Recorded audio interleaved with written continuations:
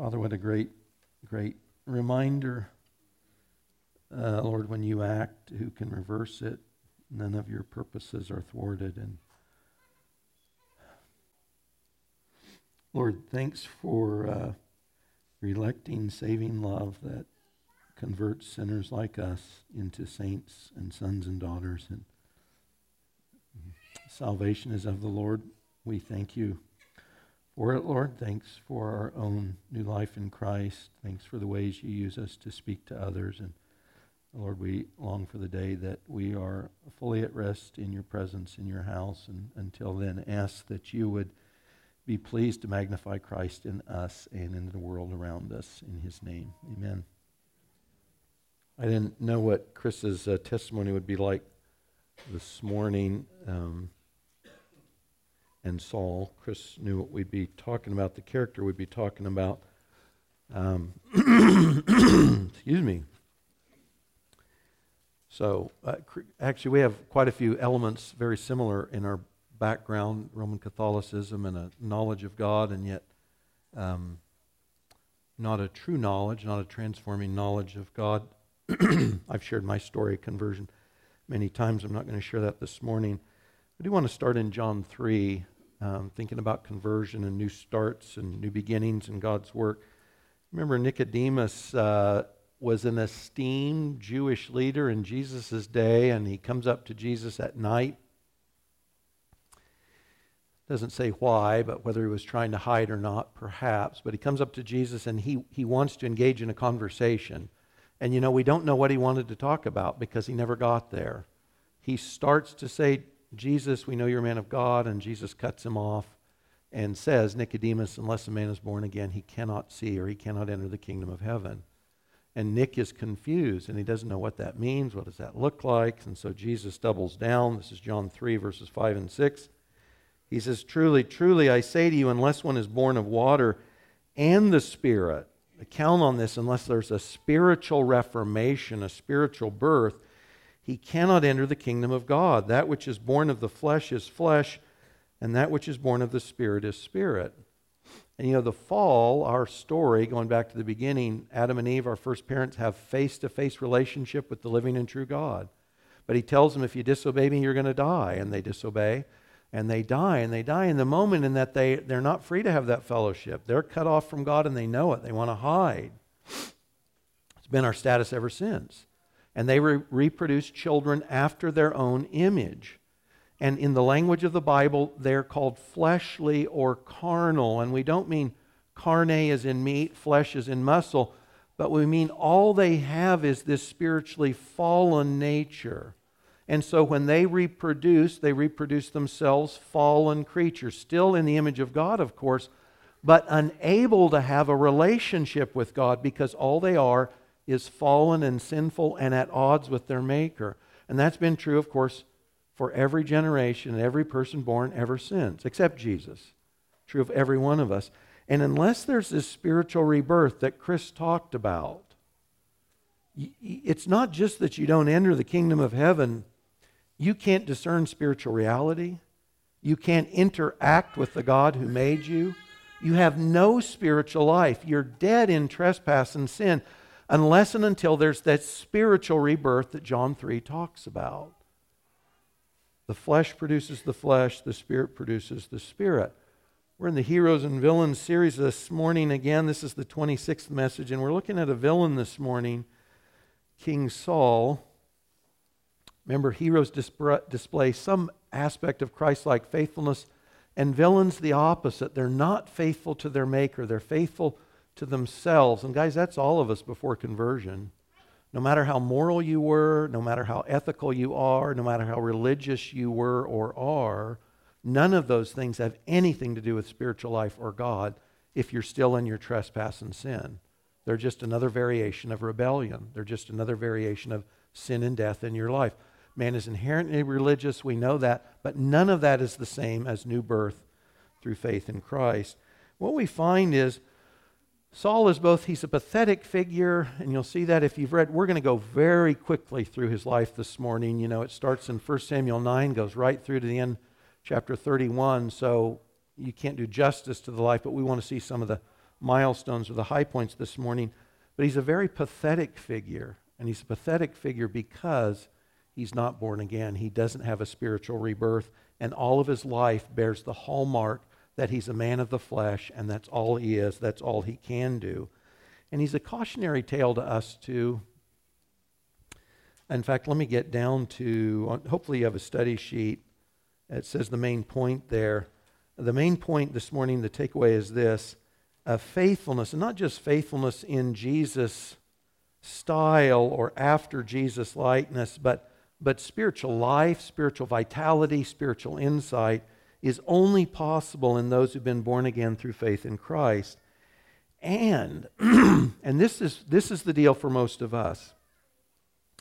Born again sons and daughters of God who walk by the Spirit of God and place no confidence in the flesh can display the Christ-like faithfulness to which we're called and which pleases God. And friends, this is conditional. This is conditional. A person who's not born again cannot interact with God, does not have spiritual life, and cannot please God. Romans 8:8, passage Chris was in, they that are in the flesh cannot please God. It's an impossibility. When God's sons and daughters, though, walk after our old sinful selves, we cannot please God. We're living like the person we were before redemption instead of the person God's recreated us in Christ to be. And when we choose to live like the old person we were, we look just like Saul, as you'll see in this story. We can't please God. It's an impossibility.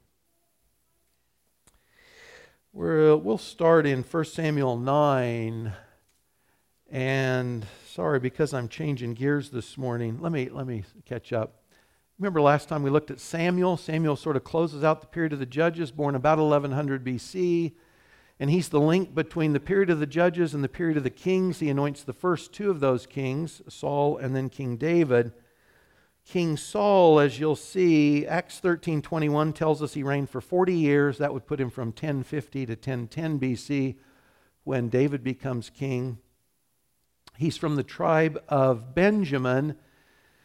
And in Israel, that's sort of on the shoulder of the tribal area of Judah. It's a small place. It's significant in the period of the judges because of the sin that comes out of and the warfare that comes out of Benjamin's tribe, and probably Saul's ancestors, either father or grandfather or something along back there, was part probably of the warfare in the tribes of Israel because of Benjamin, the tribal sin of Benjamin. So small part of the country just on the top of Judah there. So Jesus talks about new birth, and this will get us into Samuel's and Saul's story. This is 1 Samuel 9:1. This is page 231 in the Pew Bible.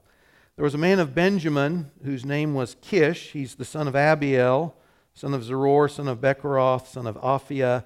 He's a Benjamite, and he's a man of wealth. So Benjamin's a small tribal area, but Saul's family is personally wealthy.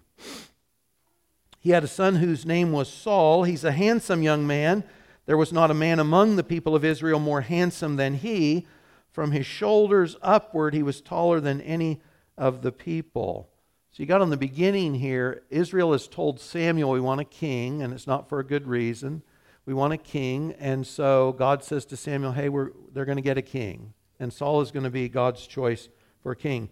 So when Saul is introduced to Samuel, you've got this strapping young guy that looks physically like a king. This is the kind of guy they thought they wanted. He's tall, he's rugged, he looks like a king, he's handsome.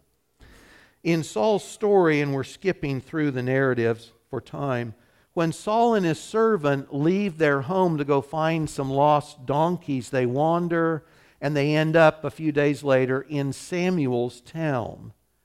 And they don't know what to do, and Saul says, we really need to go home. My dad will be worried about me. And the servant says, well, the prophet, the seer's in this town, why don't we go ask him about it? And God has already talked to Samuel, and he told him this guy's going to show up tomorrow, be ready for him. This is 1 Samuel 9, verse 19. Samuel answered Saul and said, I'm the seer. Go up before me to the high place, for today you shall eat with me. In the morning I'll let you go, and I'll tell you all that's on your mind. As for your donkeys that were lost 3 days ago, don't set your mind on them, for they have been found.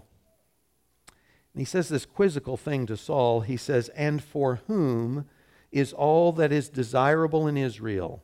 Is it not for you and for all your father's house?" This is out of the blue to Saul. Saul's just looking for some donkeys. And Samuel the prophet says, "You're the guy, and your father's household, you're the ones who get all the good stuff in Israel." And this is preceding Samuel's anointing him as the king. Saul has no idea what's going on.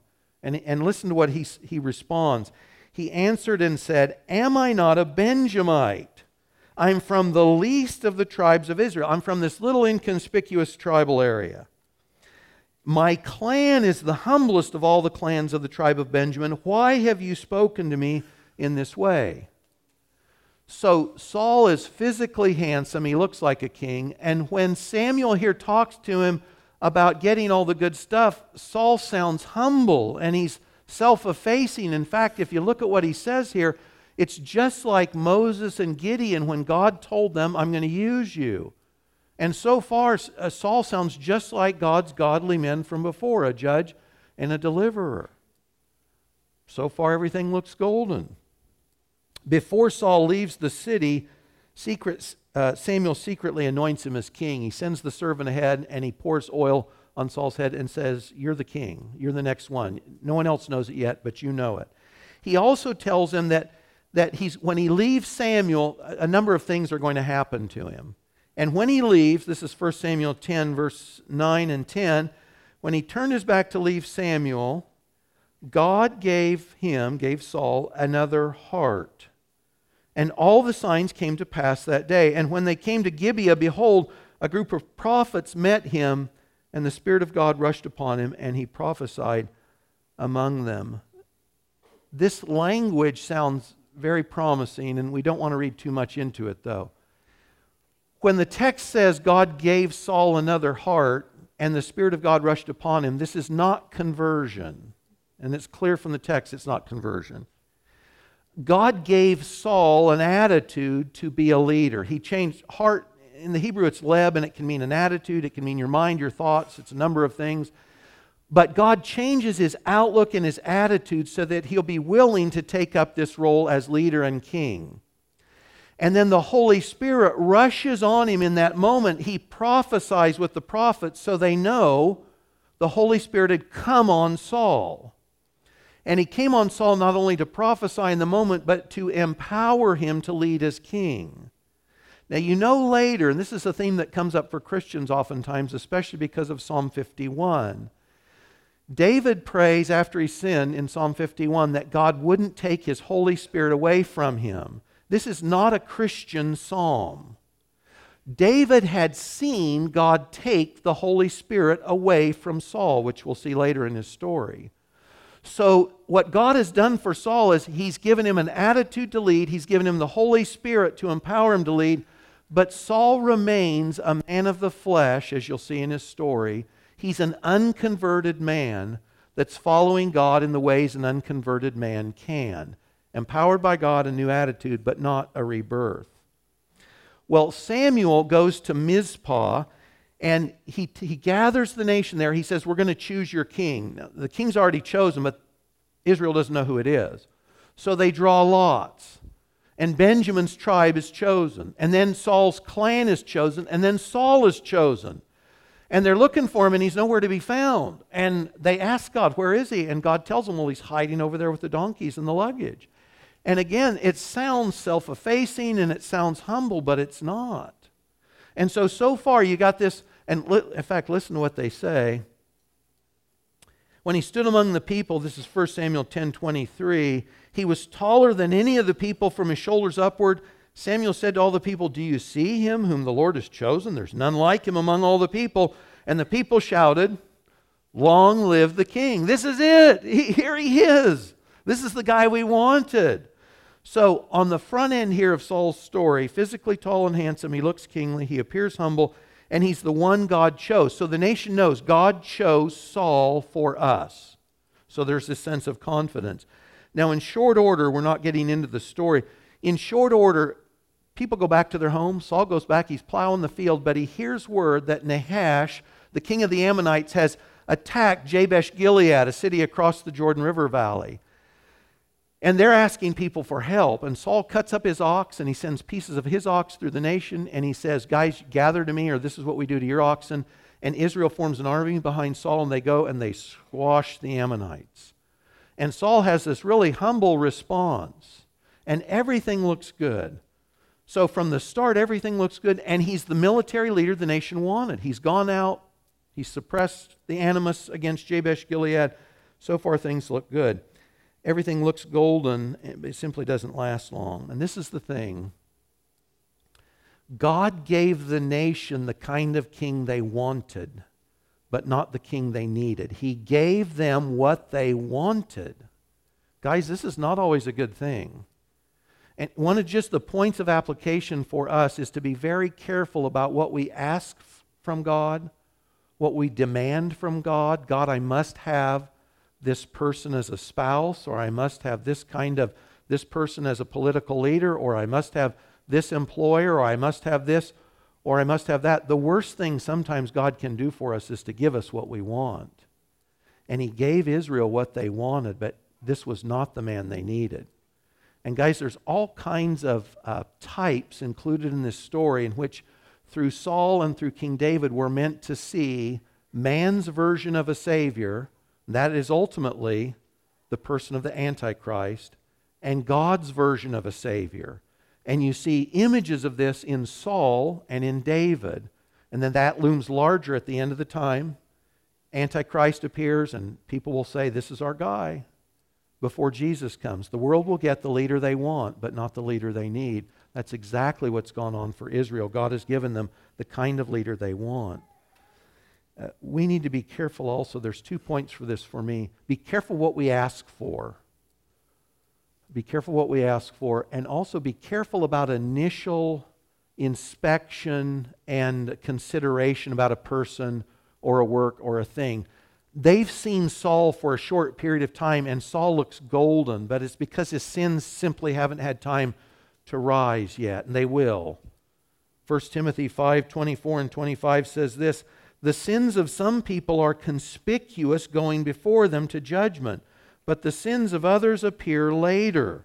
Good works are conspicuous, and even those that are not cannot remain hidden. You know, Scripture tells churches not to lay hands on any too quickly because first impressions can be misleading. Short-term impressions can be misleading, as is the case with Saul. So we want to be careful about that for ourselves. Now, some time goes by, and Saul recruits a standing army. Israel didn't normally have a standing army. He recruits a standing army, and his son Jonathan defeats the Philistines, and the Philistines respond by raising their own army, lots of chariots, lots of soldiers. They're going to attack Israel. This is 1 Samuel 13. It's not clear from the story what conversation this occurred in, but Saul knows Samuel has promised to come and make an offering to ask God to bless their military efforts against the Philistines. And so Saul has waited, and this is where we pick up in 1 Samuel 13, 9 through 14. So Samuel hasn't come, and he was supposed to have. And Saul's soldiers are running away because the Philistines are forming up against them, and there's no blessing, and they haven't organized, and they don't want to be caught short in this. So Saul said, bring the burnt offering here to me, and the peace offerings. And Saul offered the burnt offerings. Now, this is absolutely in contradiction to God's word. Benjamites don't make offerings to God. He's not a priest. It's not his prerogative to do this as king. As soon as he had finished offering the burnt offering, behold, Samuel came, and Saul went out to meet him and greet him. Samuel said, what have you done? And I'm sure there's a tone in the voice. Saul suddenly knows, uh-oh, this is not good. What have you done? Saul says, when I saw that the people were scattering from me and that you didn't come. Now notice, this language is remarkably like Genesis 3. When Adam and Eve are confronted with their sin, we pass the baton, we pass the buck, we shift blame. Saul says, you didn't come when you were supposed to. When you didn't come within the days appointed, the Philistines had mustered at Michmash, and I said, the Philistines will come down against me at Gilgal, and I have not sought the favor of the Lord. So I forced myself, isn't that nice, and offered the burnt offering. So he says, you know what? I wasn't willing to face them without God's blessing, so I broke God's word to get God's blessing. So he would bless us in this military effort. Samuel said to Saul, you've done foolishly. You've not kept the command of the Lord your God, with which he commanded you. The Lord would have established your kingdom over Israel forever, but now your kingdom shall not continue. The Lord has sought out a man for his own heart, and the Lord has commanded him to be prince over his people, because you have not kept what the Lord commanded you. So Saul couches his disobedience in this spiritual language, and I'm sure none of us have ever done that before. It's sort of this blame-shifting game, but the deal was he was really disobedient, and it was a disobedient spirit because he's a man of the flesh that will get reproduced time after time after time. It's the rest of the story of his life in 1 Samuel. Saul's a carnal man, and though God gave him a heart to lead, a new attitude, God empowered him by his Spirit, he remains a carnal man. He's born after the flesh only. Now listen to these verses from Romans 8. Chris in his testimony shared an upside from Romans 8, which is a great chapter, but listen to the downsides that are mentioned in Romans 8 about people who live according to the flesh. That is, it's our old sinful self that's the only spiritual vitality we're bringing to bear in life. Verse 5, those who live according to the flesh set their minds on the things of the flesh. Saul's a man of the flesh. His thoughts can't go high enough to God and God's things. To set the mind on the flesh is death. When you and I live according to the flesh and our fleshly thoughts, all we get are elements of death. Verse 7, the mind that is set on the flesh is hostile to God. It does not submit to God's law, and indeed it can't. Those who are in the flesh cannot please God. Now you need to think about this and take this home. A person in the flesh cannot please God. Religious, moral, ethical, you're going to church, none of those things please God if I'm not born again. My flesh cannot please God. It's an impossibility. And all Saul has is the life of the flesh. So after this, Saul makes one foolish vow after another. And guys, I'm hop, skipping, and jumping. You've got the references for what I'm going over on your study sheet. I'm not going to mention them here, but I'll simply go over points of the story. Saul curses anyone who would stop to eat on a day of battle. Suddenly, Jonathan and the crew, they're pursuing the Philistines in this battle. Jonathan sees honey in the woods, and he takes some and he eats. And the guys tell him, oh, your dad made a vow. He said, cursed is any man who eats before this day is over, and I've got my revenge on the Philistines. Jonathan knew nothing about it. Saul made a foolish vow. He then vows to kill his son Jonathan because Jonathan broke the vow. His people, his friends, get Saul not to do that. He then follows God's command to destroy the Amalekites. God says, it's been on my mind for a while. The Amalekites opposed Israel when you came up from Egypt. I want you to go down. And the language is very clear. You're to wipe them out entirely. Just like the city of Jericho, the Amalekites are under the ban. No life is to be preserved. No human life, no animal life. Everything's gone. What Saul does, though, with the army is he goes down and he does the same thing that the villain Achan did at the city of Jericho. He and the army, they destroy whatever people or things they don't want. They keep the best of the things for themselves. They didn't obey God. They didn't do what he had said. Saul felt so good about this military victory that he set up a monument not to Yahweh but to himself. And after this, Samuel comes on the scene. And Samuel confronts him. This is the well-known passage in 1 Samuel 15. And Saul complains, I obeyed the Lord. Then he blames the people. He blame shifts again. And Samuel calls Saul's actions rebellion and presumption and tells Saul similar words that God had spoken to the high priest Eli. He says, God has rejected you as king, and he's going to replace you with someone who is worthier than you. And then this is telling, 1 Samuel 16:14, the Holy Spirit that God gave Saul to lead Israel leaves King Saul. God takes his spirit off Saul. This is David's reference in Psalm 51. And God sends an evil spirit to trouble Saul, the man after the flesh. And guys, from here, it's just a downhill run on Saul's life. Once David comes on the scene and slays Goliath, and David becomes part of Saul's entourage, Saul tries time after time to kill David. So twice he throws spears at him. He puts him in dangerous spots with the military, hoping the Philistines will kill David. He tries to have his son Jonathan and his servants kill David. He hopes to kill David before he can get out of bed in the morning. He pursues David until David flees. This is in chapter 21. And that begins the phase of Saul's life and David's life where you've got all the stories of Saul pursuing David. It's right from chapter 21 to chapter 31. If you read Galatians 4:29, it says Ishmael persecuted Isaac. Ishmael, the man born after the flesh, the will of man, if you remember the story, we're not going back into all that, persecutes Isaac, the son that was born of the promise. It was the flesh versus the spirit, and that's the same thing that goes on here. Saul, the man of the flesh, is persecuting David, the man after the spirit. And then Saul's descent into corruption. Guys, he really loses his mind. By the way, this is an old asylum building you see on the overhead. He curses his own son Jonathan because Jonathan's not in on the plan to kill David. He doesn't think that's a good idea. He then tries to kill Jonathan with a spear, just like he had David, at the same time hoping Jonathan becomes the next heir in Saul's dynasty. Does that make sense? He curses his son. He says, you're to be the next heir to set up Saul's dynasty. And then he tries to kill him. He's lost his mind. He's lost rationality.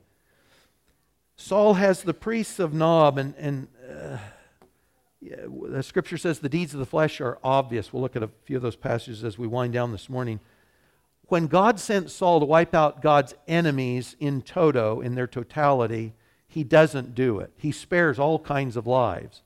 But Saul requires that all of the priests that reside at the city of Nob, that all the priests and all their wives and all their children and all their livestock are all slain because he thinks they've helped David flee. What Saul wouldn't do to God's enemies, he does to God's friends and priests. Saul is absolutely a man after the flesh. And then he pursues witchcraft to find out, what do I do? Philistines are coming. This is at the end of his life, of course. And then just like Judas who betrayed Jesus, Saul is not slain by the Philistines in battle. Saul commits suicide by falling on his own sword. That's the end of his life. Saul's a man after the flesh. It looked promising initially, but it wasn't. Saul can't display Christ-like faithfulness because it's not possible for the flesh to produce spiritual life and vitality.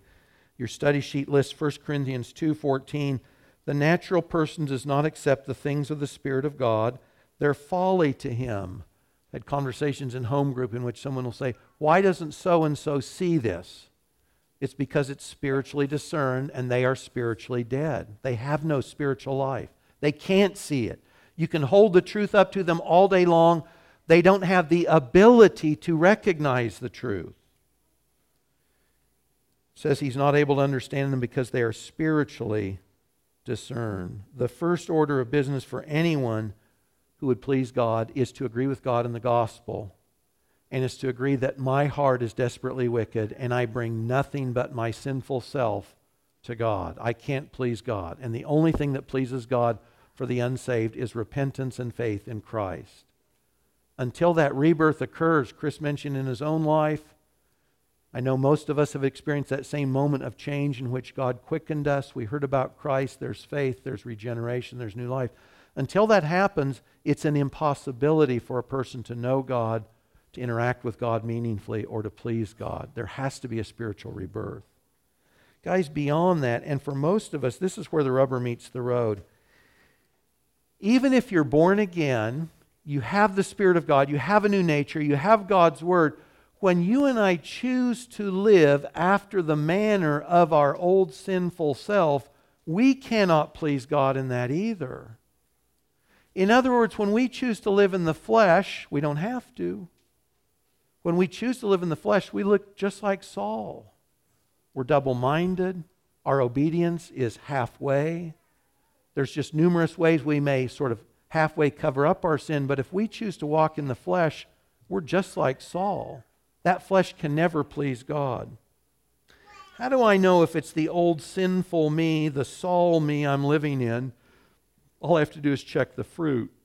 By the way, Kathy, my wife, when she talks to gals about these elements of spiritual life, she encourages them to name their old sinful self. I think one of her friends is Edith. That is, it's a way to objectify that that's the old me, that's not the new me, that's not the real me. You could call your old sinful self, if you're a guy, or perhaps not, Saul. That's the Saul me. That's not the new me. That's not the real me.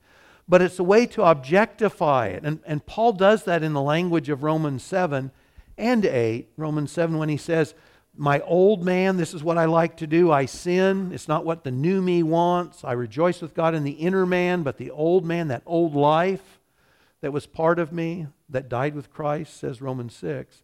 That's what I'm walking in. When we're doing that, we're just like Saul. And guys, you know, if you've spent any time as a Christian, this is a dogfight. It's ugly. It's hard. Temptations never go away. That old sinful me, in fact, in the language of 2 Corinthians, it just corrupts more fully over time. You know, you meet a Christian who's walked with the Lord 40 or 50 years, they're probably more keenly aware of their sinfulness than when they got saved. And the old them is more sinful than the day they got saved. That old nature, it just corrupts over time.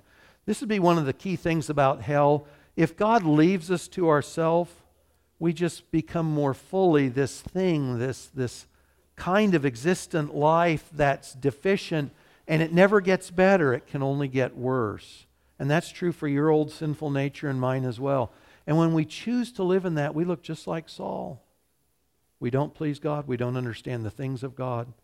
It's a mess.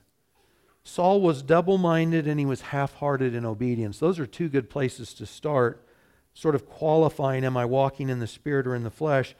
And then look on your study sheet, you've got a number of lines there from 1 Corinthians 5, Galatians, Ephesians, and Colossians. And they mention, what does Saul life look like? What does fleshly life look like? Those lists you'll see, sexual immorality always comes up in a multitude of ways. Uncleanness, unfaithful. Other categories that come up are sort of divisive spirits. There's dissension, there's divisiveness, party spirit. Things come up like greed and envy and theft and lying, but they tend to run in categories. It's pretty easy for me to see if I'm walking in my new Christ-like life or if I'm walking out that old Saul-like fleshly life by just going through the list. I've mentioned before, but as a new believer, anger was my issue, and most people thought I was a really nice guy until they realized I wasn't. And there were just situations in which my anger would just erupt. And as a new believer, I read Galatians 5 and I realized that's me. And God's telling me that's your old sinful self. You're not free to do this. You're not free to walk this way. You can't justify that kind of anger, much as I wanted to. I was nailed, which was a good thing. It's like, Mike, put that off. Put on Christ. Put on Christ. It says it this way in Matthew 16:24, thinking of Jesus' words, some of the ways we sin. Jesus' words in Matthew 16:24, if anyone would come after me, let him deny himself, take up his cross and follow me. If you save your life, you lose it. If you lose your life, you find it. There's that sense in which losing our life is putting off the old sinful self. Dietrich Bonhoeffer famously said it this way, when Christ calls a man, he bids him come and die.